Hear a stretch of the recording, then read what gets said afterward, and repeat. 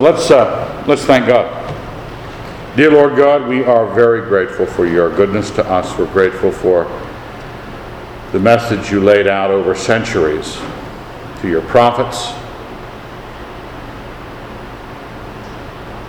all the way down through your apostles, pointing at your Son. We'd ask that you be blessed in it. In your Son's name, amen. Isaiah 28.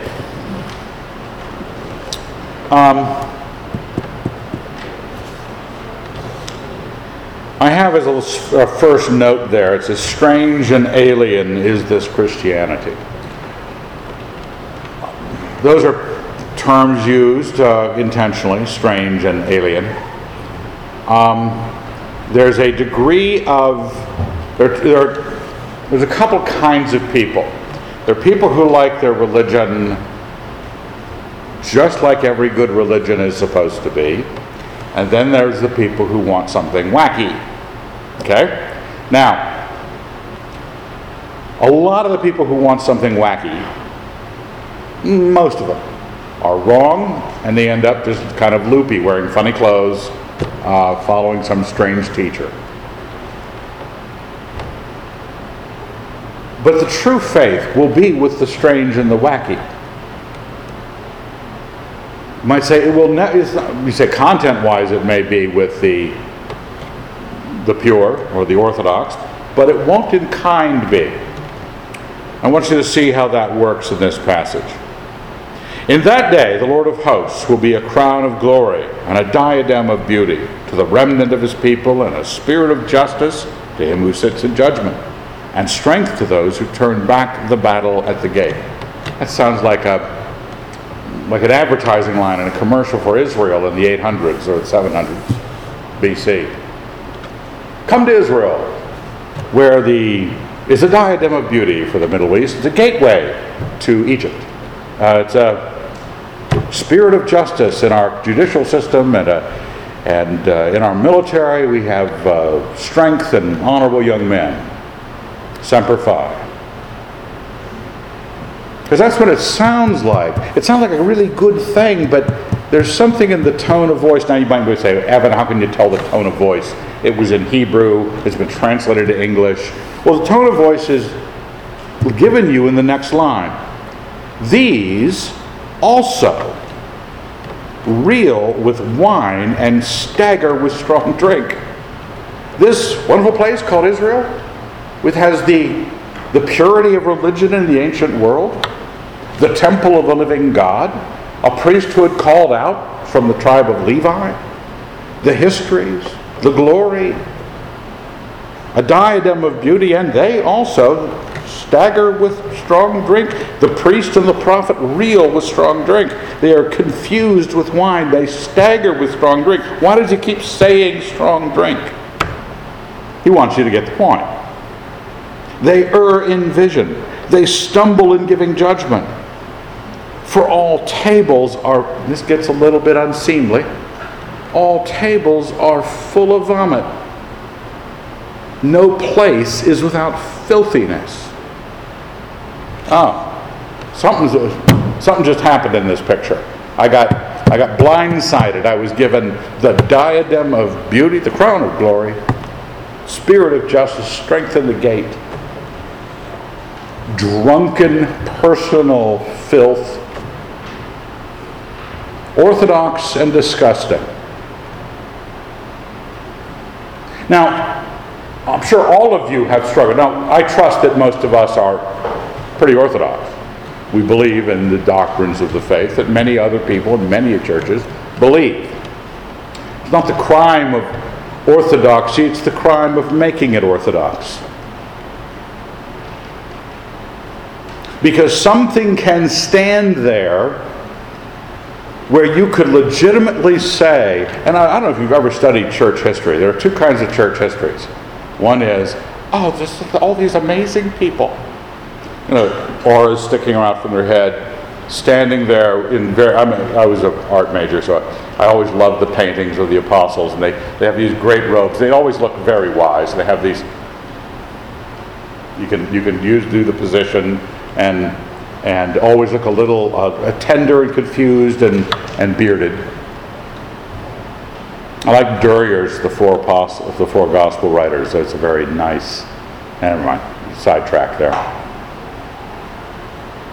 We know, and I've mentioned this before, that C.S. Lewis once said that he'd like to write a book of all of the sins that the Christian church had committed against the rest of the world. Sort of making it right. Just saying, sorry, we've been pretty bad. Because other people will look at the infighting, the almost poisoning, burning other Christians at the stake, going to war with another group of people that you thought were actually Christians. You didn't even think they were heretics. They had a different view of church government. I mean, that's what England went through in the religious wars in the 1600s. It was over church government, shooting cannons at each other. The crown of glory, the Christianity, or in this case Judaism, its crown of glory, diadem of beauty. It's the temple of the living God. It's the true priesthood. And then you pick up the edge of the tablecloth or the edge of the rug and you look under it and you see drunken priests and prophets, vomit and filthiness. And you've known that. You've seen that. Sometimes you're really disappointed in some leading Christian who is doing so much for the kingdom of God, and you maybe agreed with him more than anyone else that you'd ever heard, and he runs off with the organist. And the organist was a dude. Okay? You know that happens. Or some great financial scandal. Or power mad. Or just somebody you start to feel a little... The words like vomit do not communicate, probably even in Hebrew, pleasantness. Verse 9, whom will he teach knowledge?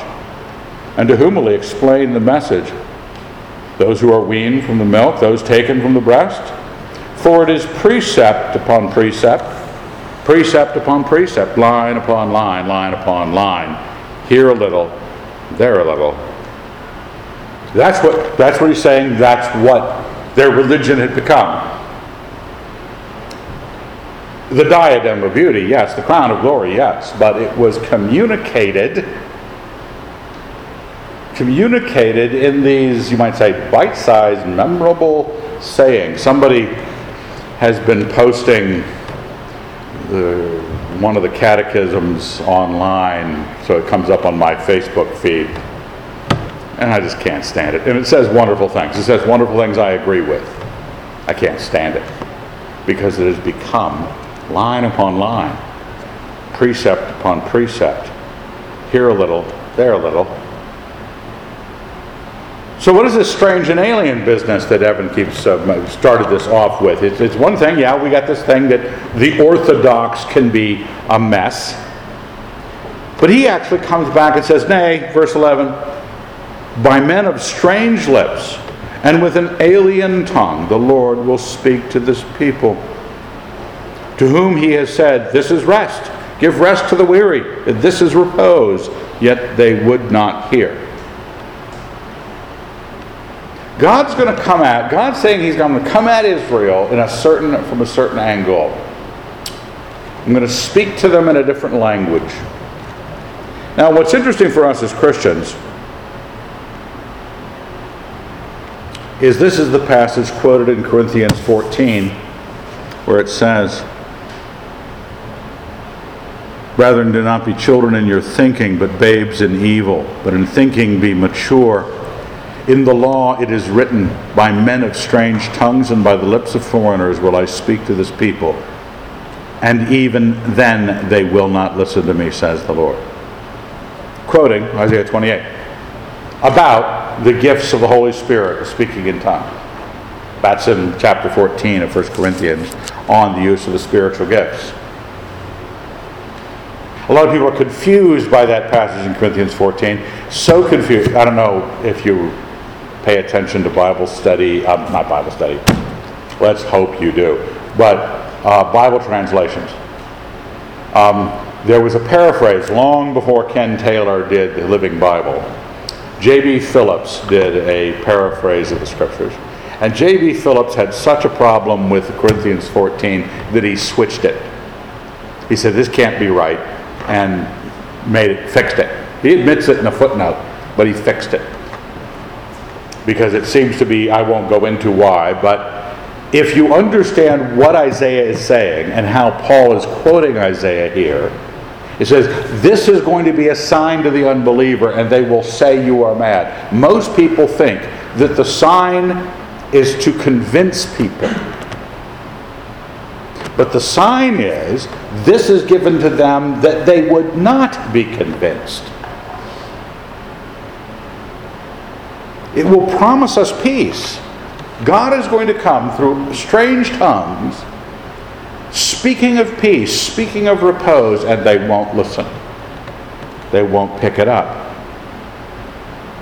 Therefore, the word of the Lord will be to them, and this is how orthodoxy becomes disgusting. Precept upon precept, precept upon precept. That's what you have to do. Because if nobody desires peace, if nobody's hearing the word of the Lord as it was sent to them, and they're shutting it off, they will not hear, and you still want your kids to be religious, you're going to get the most orthodox catechism you can, and you're going to have those little sacks of sin memorize it.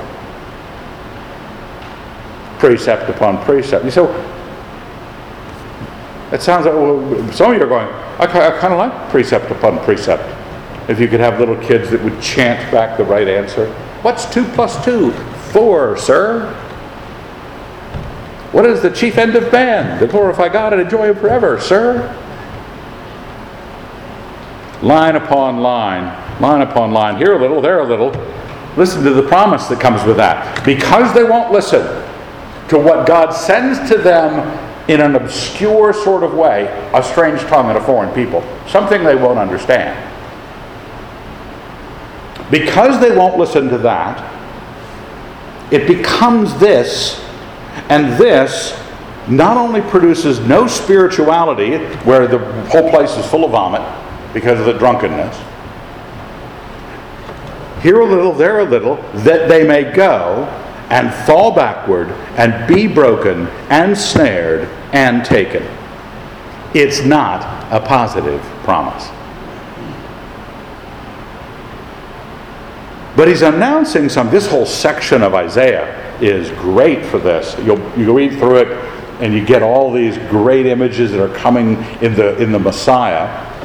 But there's a lot of it that the Jews must have really struggled over. They had a real hard time with the wonderful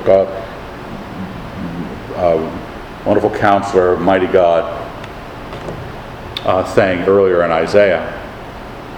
They just don't know how to handle it.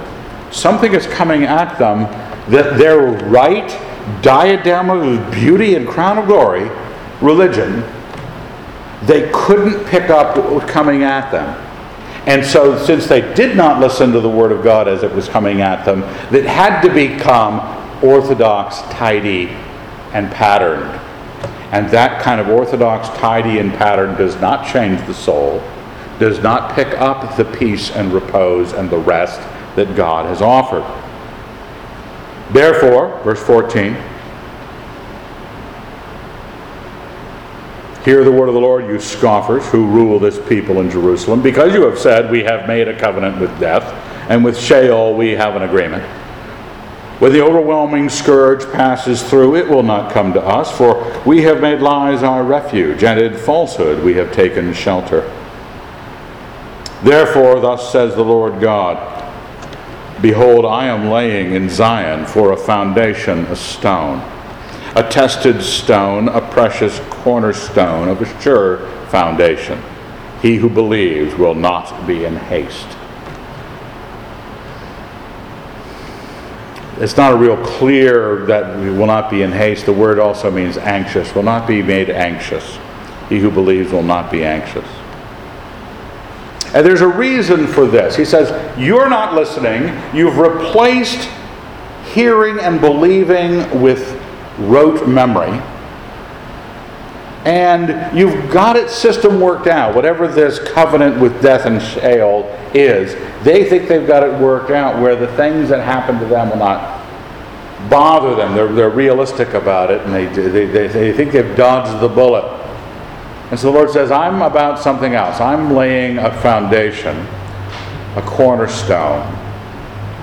And if you believe, you will not be anxious. And listen how he describes this. And I will make justice the line and righteousness the plummet. If you've ever done any kind of using a plummet and a line, finding a dead center, not dead center, the verticality of something, getting it completely straight up and down. Justice and righteousness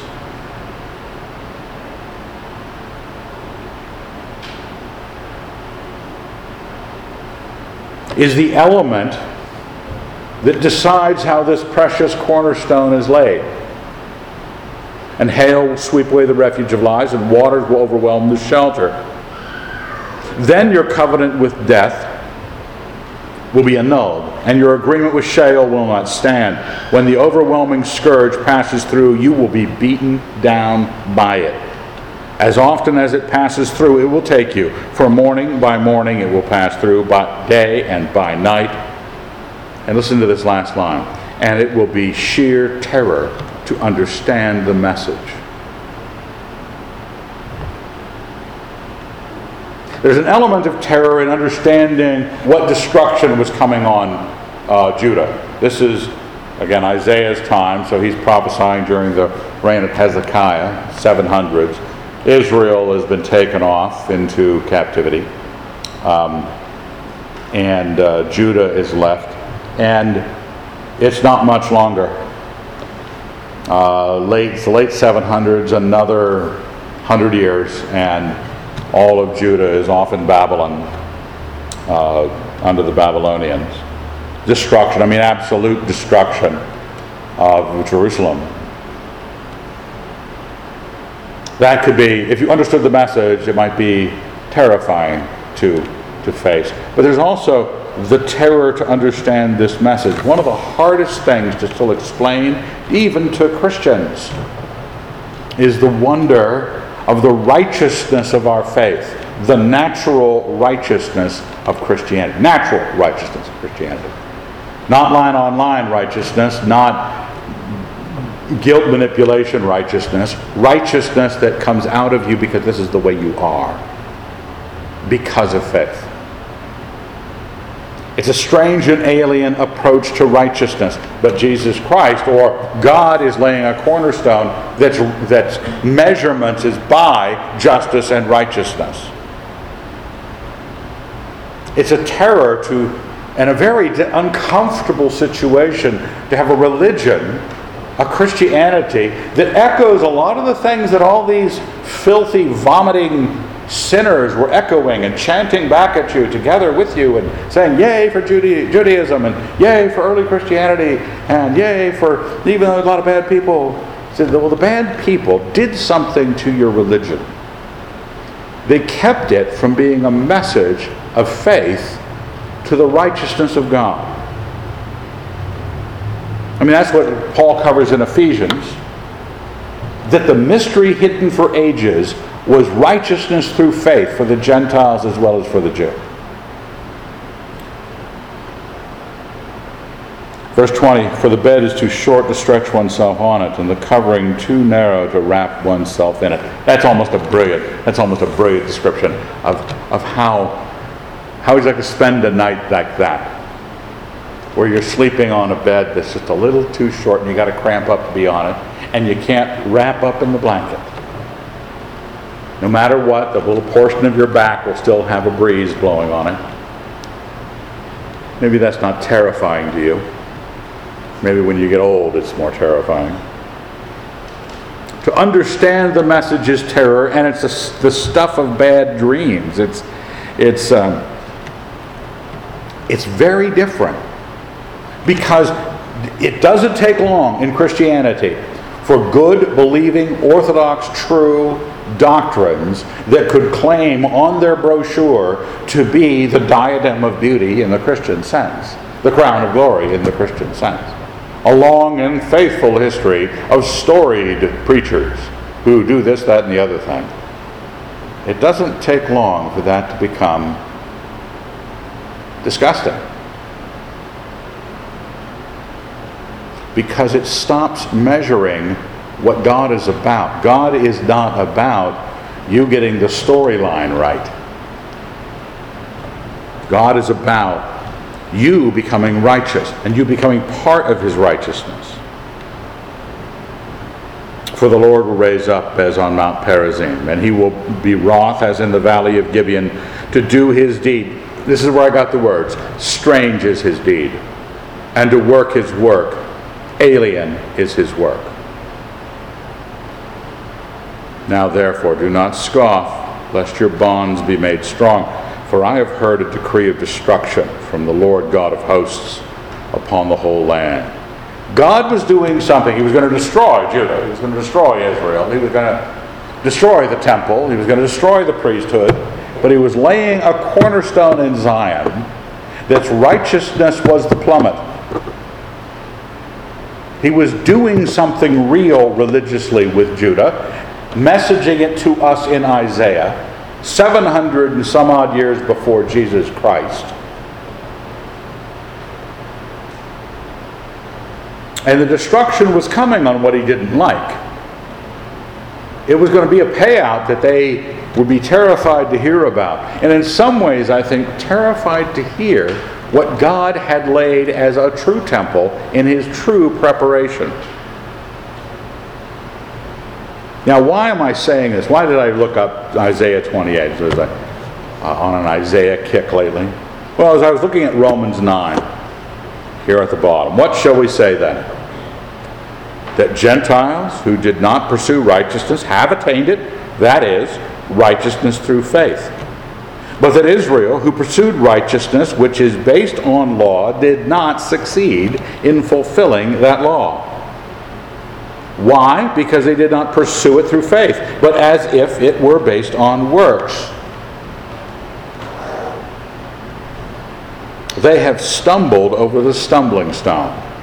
As it is written, Isaiah 28, they have, behold, I am laying in Zion a stone that will make men stumble, a rock that will make them fall, and he who believes in him will not be put to shame. Paul has combined a passage out of Isaiah 8 and the Isaiah 28 passage. And that's in a sense why they're not identical, but he's conflated the two thoughts into one. But he's referring to Isaiah 28, where God says, you know, you had it all, you have all the true stuff. You're the Orthodox, and you're still disgusting. You're still drunk and vomiting. And I'm going to lay the foundation of a priesthood and a temple that is based on righteousness, and the righteousness will be based on faith. No one who believes in him will be put to shame. The Jews did not like Christianity being preached. Many of them had a very hard time with the Gentiles allowed to become Christians. They thought they had to become Jews first. Because we're the right people, we're right. And so you have to join us, and then you get to be Christians. And Paul was saying, no, they don't need any of the law. The law did not get you to righteousness. So what does he notice there at the beginning verses out of Romans 9? Even not pursuing the righteousness, they got it. But righteousness was what you need to get. You don't celebrate righteousness, you have to be righteous. In what's the passage? John, 1 John somewhere, 5, somewhere about that.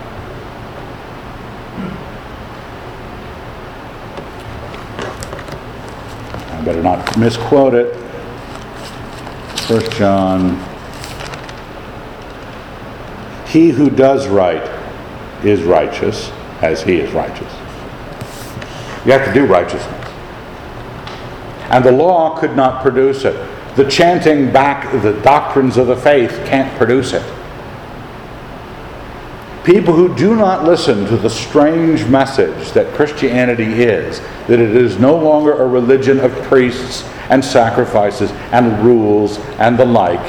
It is the message of faith unto righteousness. Not faith just because, hey, we don't have to do anything this religion says, I just get to believe in it. No, because it is faith unto righteousness. Even if you weren't pursuing righteousness, it pursues you. Who have not pursued righteousness have attained it. That is, righteousness through faith. Because righteousness is the plummet of the thing that God laid in Zion as a cornerstone. And He's letting you know something. Not only is He building Christianity as it's supposed to be, but He's letting you know there's a category of people who fall down over it, who trip on it. A stumbling block. A rock that will make them fall. It has to be about righteousness. And a righteousness that is attainable through faith. So, righteousness is pretty easy to measure. Have you ever measured, I wonder how much faith I have? Well, you don't try to measure the faith reservoir. Say you have a reservoir somewhere, a dipstick, you could run down there. How much do I believe? I don't know, looks like about a 9 out of 10. We don't have any way of measuring our faith. But in here, you say, look at the righteousness of the person and the kind of righteousness. Is it rule-abiding righteousness? You kept all the rules of All Souls Christian Church, whatever those are, both of them. Don't talk at buffet lines. What's the other one? I think that might be it, actually. There's one rule. Women don't talk at buffet lines. That's sort of not a rule. I don't have to abide. I naturally don't ever let it get shorter.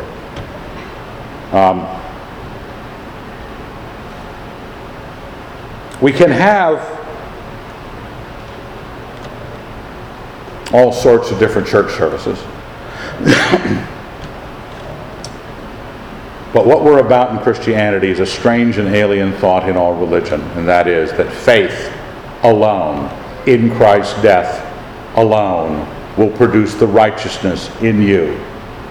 If you do not have the righteousness in you, if you are not eager to find the righteousness in you, if you're not thankful for the forgiveness of the sins that interfered with the righteousness in you, in other words, this whole package by faith, you're going to, if you still want to be religious, you're going to go over to find a Christianity that has got everything lockstep and ordered, and you can hand out little plans of salvation and plans of this, that, and the other thing. Righteousness is what we are called to. The Jews thought they were too, but they couldn't do it through the law, and you won't be able to do it through the law either. It is about your faith.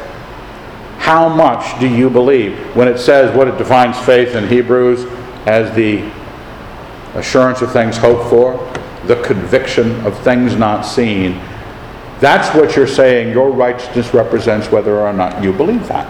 You believe the things that you hope for. You believe the things that you haven't seen to that degree. Brethren, I go a little bit into chapter 10 here. My heart's desire and prayer to God for them is that they may be saved. I bear them witness that they have a zeal for God, but it is not enlightened. The path of enlightenment for the Jew was they had all the orthodoxy, they had all of the history, they had the oracles of God, the priesthood, the diadem of beauty, and yet they had disgusting lives.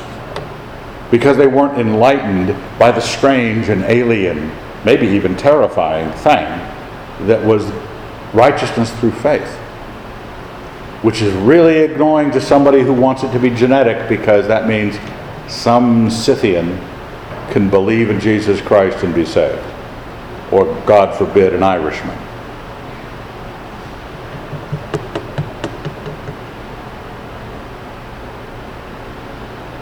They're not enlightened. 4, verse 3, being ignorant of the righteousness that comes from God Look at this line here. And seeking to establish their own, they did not submit to God's righteousness. This is how he's describing Isaiah 28. People that take religion on as if it's their task to establish these things, protect this orthodoxy, protect this, that, and the other. They don't have to protect anything. God protects his world just fine. We become ignorant of a righteousness that comes from God. Righteousness must come. You can't say, well, I believe in righteousness coming from God, and I still am as drunk as the priests. You only get to say, I believe in the righteousness that comes from God, if righteousness came from God and touched your life because of your faith. But it's this whole question of seeking to establish your own, not submitting to God's righteousness. For Christ is the end of the law, that everyone who has faith may be justified. And I don't know if you know this, but the word justified in the Scripture is the word righteousness. And so I don't know why they suddenly, after talking righteousness, they then say justified. It is made righteous. You are given righteousness by faith. That's what this passage is about.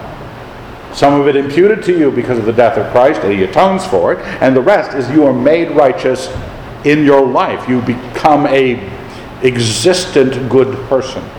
Because love is what you're given from God, and love fulfills the law and does not wrong its neighbor, and you become righteous because God made you loving.